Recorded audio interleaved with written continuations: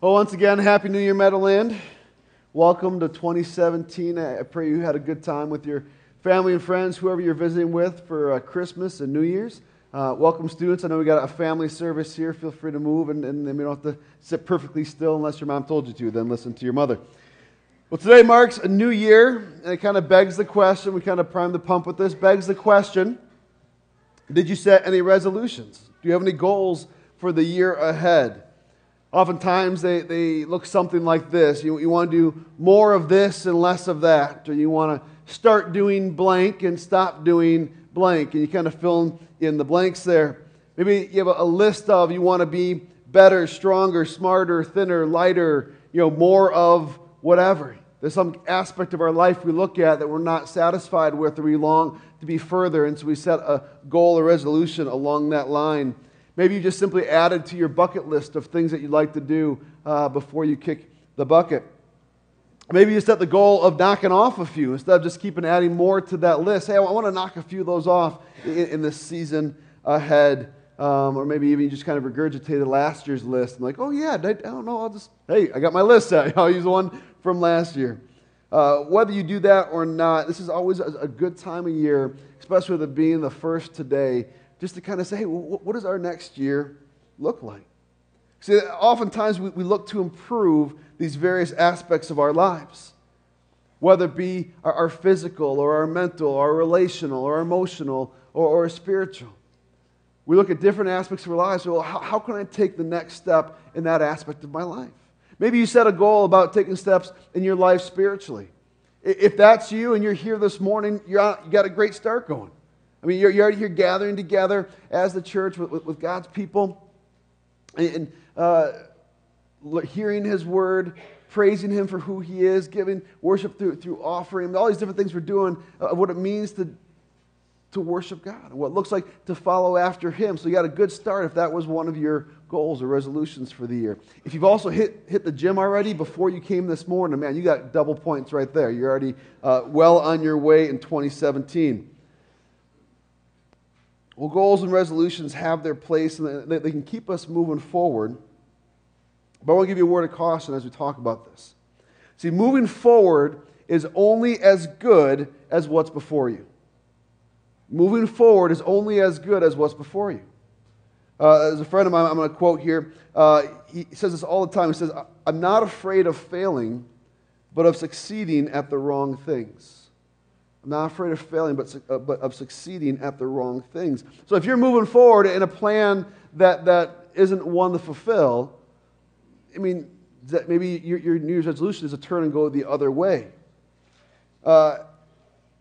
If you have kids, or maybe you remember when you were a kid and you walked past one of those claw machines. I don't know what it is about those claw machines. They just draw you in. And you want to look at all these worthless toys that you just have to have. And if you ever played one of those, by the grace of God, my parents said, no, you can't play it, so I don't have this personal experience. But I've seen this experience where someone finally gets a toy and they take it out and they're like, look, I won this toy. And in my head, I have this internal dialogue that just says, I'm filling in their words and they're saying, look, I got this $1 toy for $50 worth of quarters. You see, moving forward in the claw machine isn't really a good place to be moving forward. Maybe you have a goal of gaining more friends and more relationships, but you do it by ganging up with some people on your siblings. Hey, if they're picking on my siblings, so if I join with them, maybe I'll grow in a friendship with them. And so you increase that friendship, but you kind of destroy the relationship with your sibling. Again, what's in front of you makes a difference when we're talking about moving forward with goals and resolutions. Maybe you can relate to this one, that the workaholic who's climbed the corporate ladder, who's excelled at work, but at the cost of their family. Whether it's ended in a broken home and divorce, or just someone who doesn't know their spouse and doesn't know their kids because they've put so much into work that they've foregone their family. So as we talk about goals and resolutions, a key thing we need to look at isn't just some of the steps we want to take this season, but what's before us. What do we fix our eyes on? So yes, let's set some resolutions, but let's affirm what we're moving towards, or in some cases, reaffirm what we're moving towards. Let's affix our eyes on that what is most important. Or in some cases, let's reaffix our eyes on that which is most important. So to do that, we're going to return to our Christmas story. And this is a series we've been going through this whole past month, past 5 weeks. And this is why I've been having these doors up here, as each door kind of told a story. And maybe you came in this morning, you saw the doors, and you're like, oh, so just that week between Christmas and New Year's, no one wanted to take care of the stage and set it, so we're just going to leave the doors up there. And no, that's not the case. We left this up intentionally because we still want to stay in this series for this week. This is the last Sunday of this series called The Christmas Story, because there's still more of the story to tell. I mean, that's been the heart of this series. If you've noticed, the logo we have up there has a semicolon at the end of a Christmas story. What does a semicolon mean? Well, it means there's more to come. There's more to the story. The thought isn't done yet. You've made a statement that could qualify as a sentence on its own, but hey, there's more to be told. And every time we get to this point in the year where Christmas has come and gone, there's always that little bit of a, well, what next? Is Christmas is done? Do we just put away the Christmas tree and the decorations and all that, and we're just waiting until next year? Or is there something that we're supposed to continue in? Is there something that we celebrated that we should build upon and say, here's how we go and live our life? And I think the answer to that is yes, there is. And that's what we're looking at here this morning.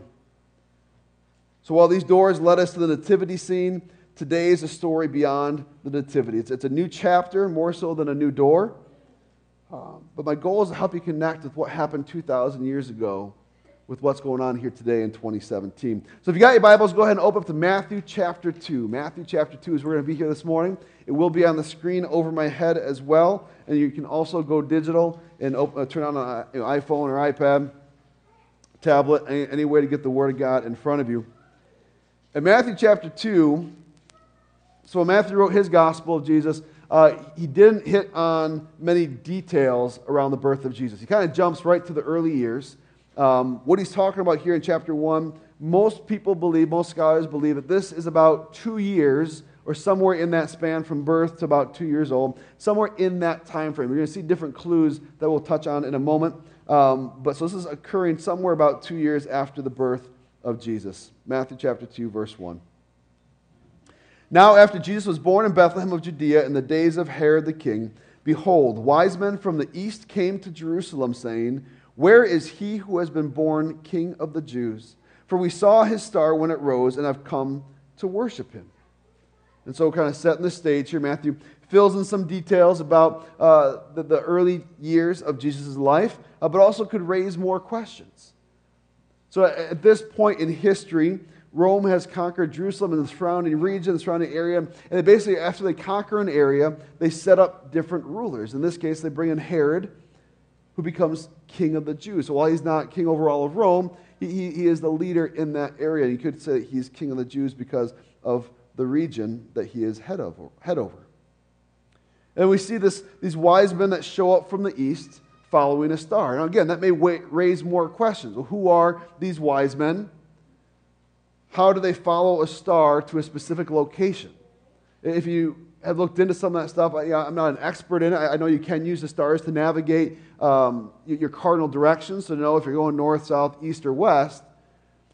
But I've never been able to follow a star to a specific location. And yet that's what the text leads us to believe. And so maybe there's some questions. That's okay. Ask those questions. Especially students here this morning, all of us should be doing this. Anytime we come across a part of Scripture, like, how would that happen? How would that really play out? Ask those questions and look for those answers. Now, we also need to look at what's the weight of that answer. Sometimes we don't get the answer we long for as we dig into Scripture, as we look at what other people who've gone before us think, as we talk to others who have trusted in Jesus and are digging into God's Word. Maybe the answer we come to isn't the one that doesn't fulfill all of our questions, or it's not the answer we wanted. But still, ask those questions. Seek out truth. And so, while we don't know necessarily how that happened, maybe they just knew from the prophecies that the Messiah was going to be born in the city of David. And so they're going to the Jerusalem area. That also could have led them to Bethlehem, where David was from. So we don't know too much about these wise men. We know they came from the east. It's believed that this would be like the Chaldeans. If you remember back to our Daniel series, we talked about the Chaldeans who were the wise men of Babylon, the scholars and those who were into studying and learning about the world around us. And then it kind of starts to fill in the pieces. We all of a sudden see, well, how we move forward in history, and how would they know these Jewish prophecies? Well, Daniel really made a name for himself. Not only with the Babylonians, but also with the Medes and the Persians who took over the Babylonians. There's also the story that we looked at about where he interpreted a dream for King Nebuchadnezzar. And that dream was this image of a statue that had various metals and materials as you went down the statue. It was the head of gold and then silver and bronze and clay at the bottom. It was the story of these different kingdoms that would come until ultimately a Messiah would come, a Savior would come.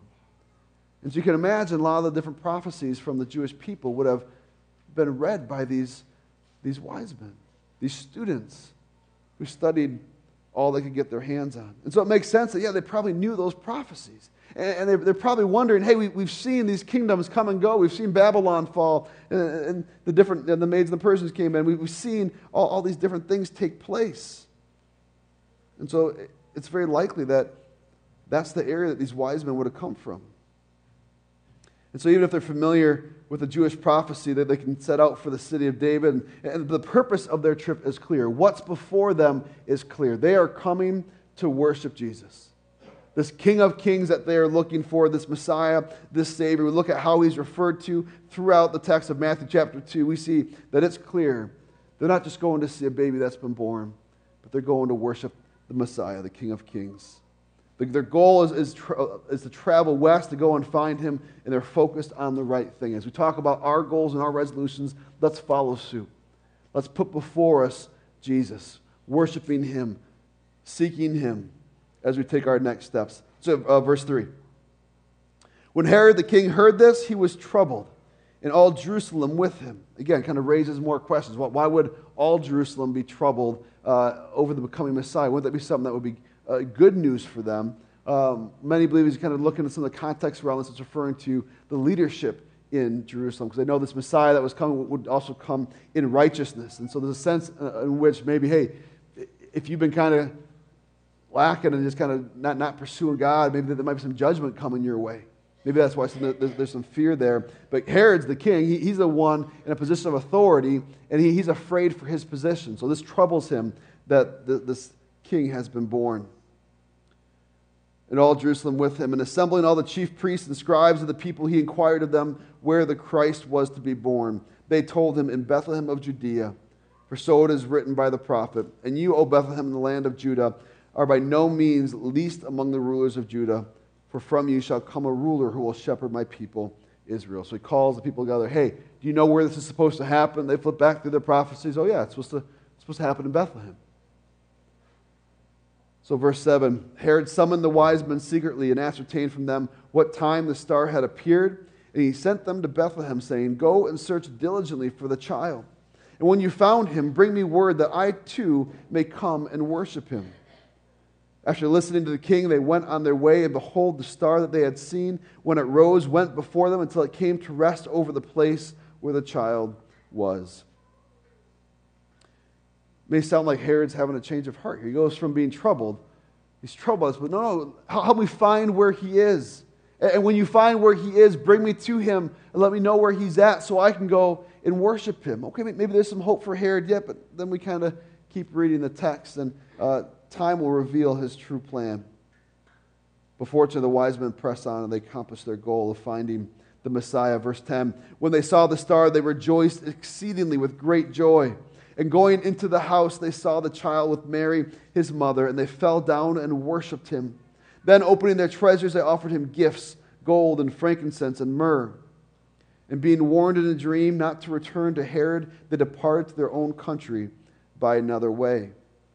And so in a dream, they get this warning. It says, don't go back to Herod. Don't tell him where the Messiah is. And so they find an alternate route home. Well, why was that? If we keep reading the text, we find out that Herod realizes, hey, these magi aren't coming back. These wise men aren't going to fill me in. Well, I know the general region, and I know the general time, because it says, when did the star appear? So he can kind of figure out, in this area, any kid under the age of 2, any male, could possibly be this Messiah, this King of Kings. And so like any cowardly king who's afraid of losing the throne, he goes and he kills any 2-year-old male or younger in that region. And so we see he didn't want to go and worship him. He just wanted to find out where this Messiah was so he could kill him, so he could take the competition out of the picture. But we see God's hand upon it where, if we can, we're not going to look at this morning, but you keep reading the story and you see that Mary and Joseph and Jesus get out of there before Herod can do any harm to them. I also want to give a quick clarification here. If you noticed, we have an undisclosed number of wise men. So we don't know how many wise men, but so some number of magi show up at a house with 3 gifts for Jesus. As the Exodus says that they opened up their treasures and they had gifts of gold, frankincense, and myrrh. So maybe there's even more as we look at this term treasures. But we see 3 gifts listed there. Many of us are used to this story of 3 kings that show up at a nativity. And while we can unpack how that kind of got lumped in there, you look at the early years of Jesus and all kind of fits within there. But in the scene at the birth of Jesus, there were no kings except for the King of Kings in the manger. This is, like I said, probably about 2 years after the fact. And while these wise men were definitely in a position of authority, it'd be more appropriate to call them wise men than kings. And they show up at a house, the text said. Did you catch that? Not at a manger. And so it affirms that this takes place a little bit later. So they come to Jesus, and this is what they've been looking for. Their goal, their focus was the Messiah. And they set out to find him however they could. And the star leads them there. And so what do? They worship him. They fall down. They bow down to him. They give him gifts. They give him 3 gifts that are listed there: gold, frankincense, and myrrh. And a quick little tangent on this. It's pretty cool. The more you unpack kind of what those could signify, gold would have been a valuable metal that would also be seen as a sign of royalty, because it would be hard to come by, and so it's something that either most likely royalty would have. And so by bestowing this gold to this King of Kings, that there's whether intentional or not, this acknowledgement of he's royalty. And the frankincense, this would be a valuable resin that could be used by priests in making sacrifices, making offerings, a burnt offering, and this would have a pleasing aroma. And so it kind of begins to tie in the truth of Jesus as our great high priest, that he would be an intercessor between man and God, that he would be this offering, that he would be a sweet aroma to God as he makes a way for us to be in relationship with the Father. And then we see myrrh, this valuable perfume that was often used for embalming. This is almost a point, highlighting a point of death. And so we have this tie to royalty, this tied to being a priest, and now this tied to being a sacrifice. As we're going to unpack those, there's some great power in there. But what's interesting is that there's kind of 2 simpler truths I want us to pull from this. The first one is this: Jesus came for all people. There can be no confusion about this. Jesus came for all people. In Matthew, when he writes his gospel, he unpacks this a couple different ways. We see this both at the beginning and at the end of his story. So here in chapter 2, he's talking about these wise men from the east, so not Jewish, not Jews, but these Gentiles, non-Jews, who come from the east to worship God. They want to come and see this Messiah who was born. He's not just for the Jews. It's not just a Jewish Savior born to Jewish parents in a Jewish town. But this is the King of Kings. This is the Messiah, the Savior, who will unite all people together under the kingdom of God. And then we see Matthew at the end of his gospel. In Matthew chapter 28, he gives us the Great Commission. So the beginning is these Gentiles who come and see what has happened. And at the end, in chapter 28, we see the disciples are told to go and tell all nations, making disciples of all nations. Go and tell about Jesus. And so we see in this story that Jesus is for all people. That's one just quick, simple truth I want us to walk away with this morning as we step into 2017. But the second one is this: the wise men worshiped in a way that shows both who Jesus is, or at least who they believed him to be, and I would agree, and who they were. It tells us something about Jesus. It tells us something about them. What do? They fell down low. They bowed before him, in essence, figuratively lifting him high, saying, "You are above us. You are worthy. You are King of Kings." And they brought him gifts. Now, these are men with power.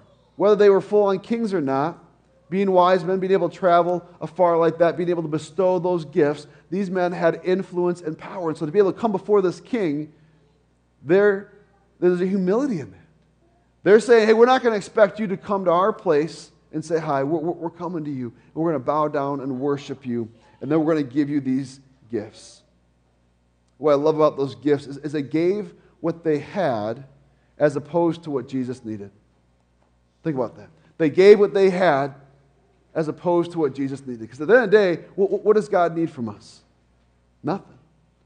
He doesn't need anything from us. He asks that we would give ourselves to Him. He asks that we would surrender our will to Him. He asks that we would be on mission with Him. And then He works in and through us when we respond to that. But He doesn't need us to do that. That's one of the beautiful parts of the gospel, that He invites us into the work that He's doing here in the world. But He doesn't need these gifts from these wise men. So it tells us more about them. They say, hey, here's what I have to give. It reminds me of the little drummer boy. Now again, if you have a drummer boy in your nativity, I mean, okay, that's fine. You know, maybe you have a Power Ranger and a Tyrannosaurus Rex too, which is okay. But there's no drummer boy in the story of the nativity. This is actually a Christmas carol that was written about 1940s. And there's some other stories that they believe it kind of maybe came from. But it's this hypothetical story of this little boy who would be there, who would see Jesus, and, you know, what do I have to give? Well, I got a drum that I can play. I can play my drum for Him, and I'll play my best for Him. Actually, I'm just going to play a quick video. This is one of my favorite Christmas carols, The Little Drummer Boy. Let's just listen to the lyrics as we watch this song. Go ahead.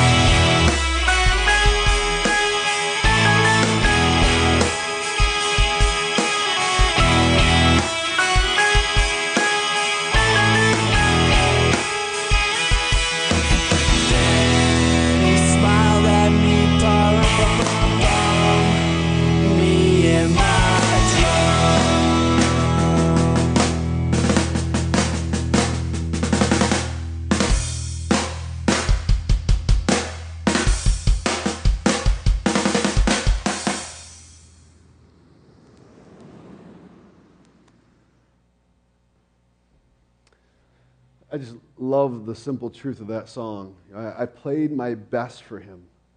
And so you have this story of this little boy who's got a drum, says, hey, you know what? Here's what I can give to Jesus. I think sometimes we can quickly brush that off as just a cute little song. Like, oh yeah, you get a little kid playing a drum. Isn't that cute? You know, it's like when your little ones, if you have them, or little grandkids or nieces or nephews or just little kids in your life, draw a picture. And I've learned you don't say, oh, what is it? You know, you say, oh, tell me about it. There's a little free one for you. Tell me about this. And they'll tell you what it is. You can, oh, that's the best tree in a, I don't know, whatever. Best alligator climbing a tree I've ever seen. And you put on the frame. I mean, this isn't just that simple of a truth. I mean, this isn't that just kind of this thing you just dismiss. But they're giving their best. And that's why it goes on the fridge, is because, hey, this is pretty awesome. What a great imagination. And so then sometimes when we grow up, we lose that wonder. We lose that simplicity of, hey, here's what I got. Maybe I'm not sure how today, but in some way or another, how can I use what I have for God? How can I give it back to Him? How can I give my best to Him? How can I keep Him as my focus as I set any goals or resolutions, so that as I take steps forward, I'm drawn closer to Him, so that I can be a part of His mission, a part of His plan. You know, anything that we would have to give, any ability, any possession, in some way or another, can all come back to because God has allowed us to have it. Because God has put us where we are. Because God has allowed us to have the opportunities that we've had in life to take.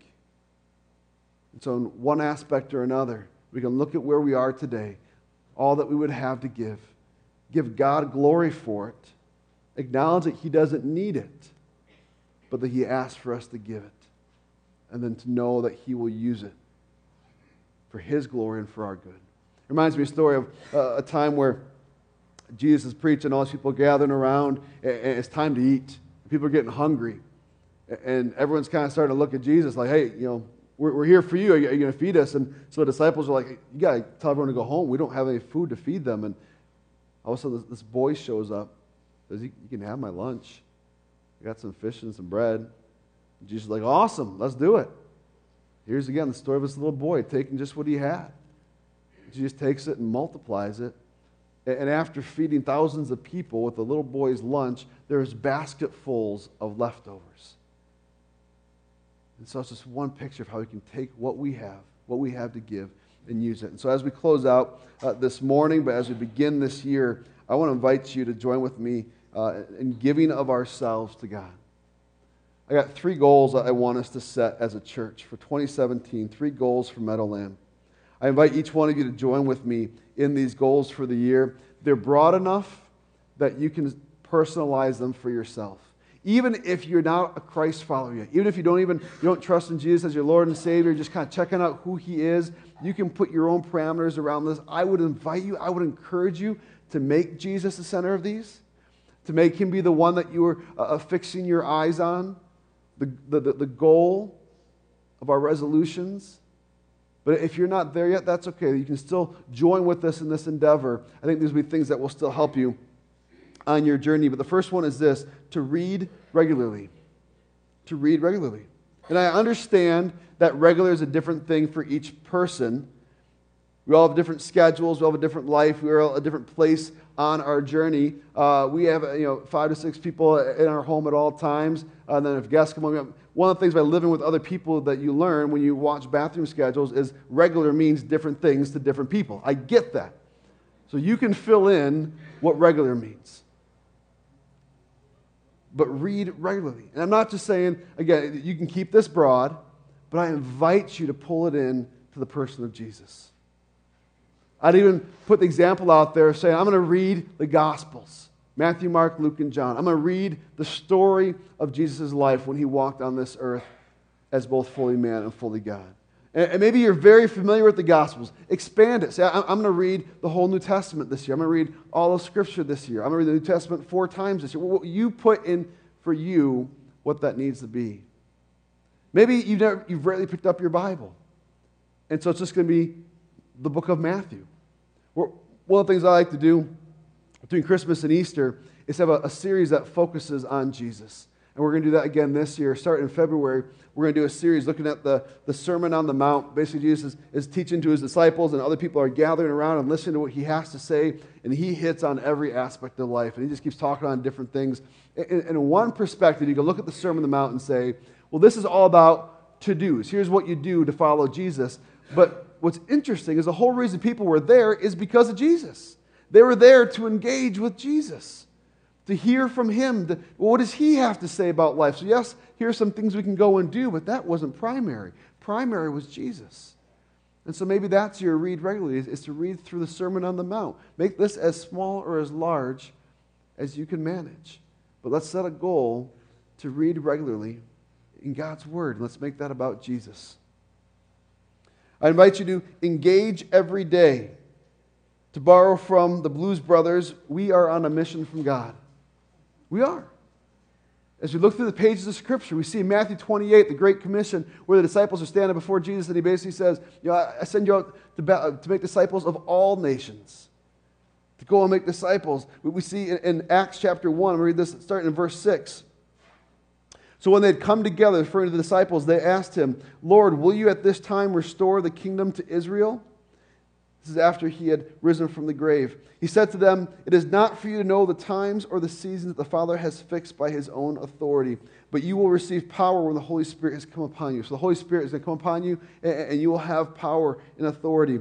And you will be my witnesses in Jerusalem and in all Judea and Samaria and to the ends of the earth. It says, you will be my witness locally, regionally, and globally. And it says, and when he had said these things, as they were looking on, he was lifted up, and a cloud took him out of their sight. And while they were gazing into heaven as he went, behold, two men stood by them in white robes and said, Men of Galilee, why do you stand looking into heaven? This Jesus who was taken up from you into heaven will come in the same way as you saw him go into heaven. Jesus is going to return. In the meantime, he's given us this mission, a mission from God to be his witness. And one way I can think of to be his witness is to every day engage on the mission of God. All kinds of ways we can do that. I'm going to give you a few examples. Again, these are meant to be broad so that you can zero them in for you and your journey and where you are walking with God right now. But maybe it's as simple as waking up every morning, asking the question, Jesus, how can I live for you today? And even if you don't have an answer when you ask that question, simply beginning your day that way puts your mindset in a different place. If you wake up upset about something, that probably sets a tone for your day. You ever had a dream that you woke up and you knew it was a dream, but something bad happened? Maybe you had a loved one or a spouse that was doing something that made you angry. I had that, or I don't know what the dream was. I still can't remember it. But all I remember is my wife did something that just drove me nuts. And I was so frustrated. I was so angry. And I wake up angry at my wife who had done nothing. And like it was in this weird moment too, like I didn't wake up well that day. And like for the whole first hour, I'm like, sorry, honey, I'm trying to get out of this mindset, but I'm just angry at you and it's not right. And so, how we begin our day can make a difference.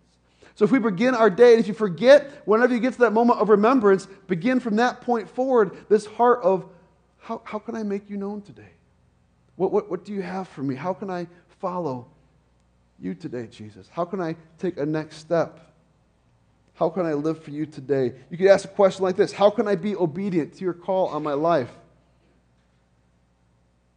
Maybe even this is a question you can ask at the beginning of your day, but I think it's also if you get to the end of your day and all of a sudden you realize, I'm in bed laying down trying to fall asleep, and I realize I haven't engaged with the mission of God. I woke up with my own stuff to do, my own agenda, and I got caught up in that, and my day went by, and it's over. How do I engage today now? You can simply ask the question, what did you want me to see today, Jesus? What lesson did you have for me? What did you want me to learn? What did you want me to know about who you are? Again, you can ask that question at the beginning of your day as well, or in the middle of your day, but whether the day is before you or the day has gone, in some way or another, engage every day with the mission of God. Keep it on your heart and on your mind. The third one is this: simply share. Read regularly. I encourage you to invite you to focus on the person of Jesus. Engage every day in the mission of God in some way or another, even if it's just asking that question and then seeing what God has for you the day ahead. And then simply share. We're called to be a witness to the work of God that's unfolding in the world and through our lives. Look for opportunities through your words and through your actions to share Jesus with others. Look for opportunities to give of yourself to others, like the wise men gave their gifts, like the story of this drummer boy who gave his ability to play the drum. Look for opportunity to give of your resources to others, like the wise men did. Let it all be done with the heart of seeing the mission of God fulfilled in and through you. Because while God doesn't need our gifts, He invites us to give them. And when we do, He works in and through us again for His glory and for our good. So as we seek to succeed at the things that matter, remember what we're called to, church. We're called to make disciples of all nations. We're called to be a witness to the work of God throughout the world. We're called to see lives changed by Jesus and disciples of Jesus made. So will you join with me? Let us succeed at being faithful to this call on our lives. Let us take the next step in our journey as we read regularly, engage every day, and simply share about what Jesus is doing in our lives. Welcome to 2017. Let's pray. Father God, you are an amazing God. We thank you for this day. We thank you for the season ahead. We thank you for the continuation of the Christmas story as told through the story of the wise men. Father God, help us to follow in their steps of giving of ourselves to you, worshiping you by offering ourselves to you, Father. Even if we're not even fully sure what that looks like or what that means today, help us come to know more each day what that looks like. Help us to begin our day asking, how can we live for you today? Seeking, what do you have for us? Let us turn down the noise. Let us put aside the distractions and to fix our eyes on you, the author and perfecter of our faith, who for the joy set before him endured the cross, scorning its shame, and sat down on the right hand of the throne of God. We will consider you, Jesus, for all that you've done. We will lift you high. Thank you, Jesus. In your name, amen.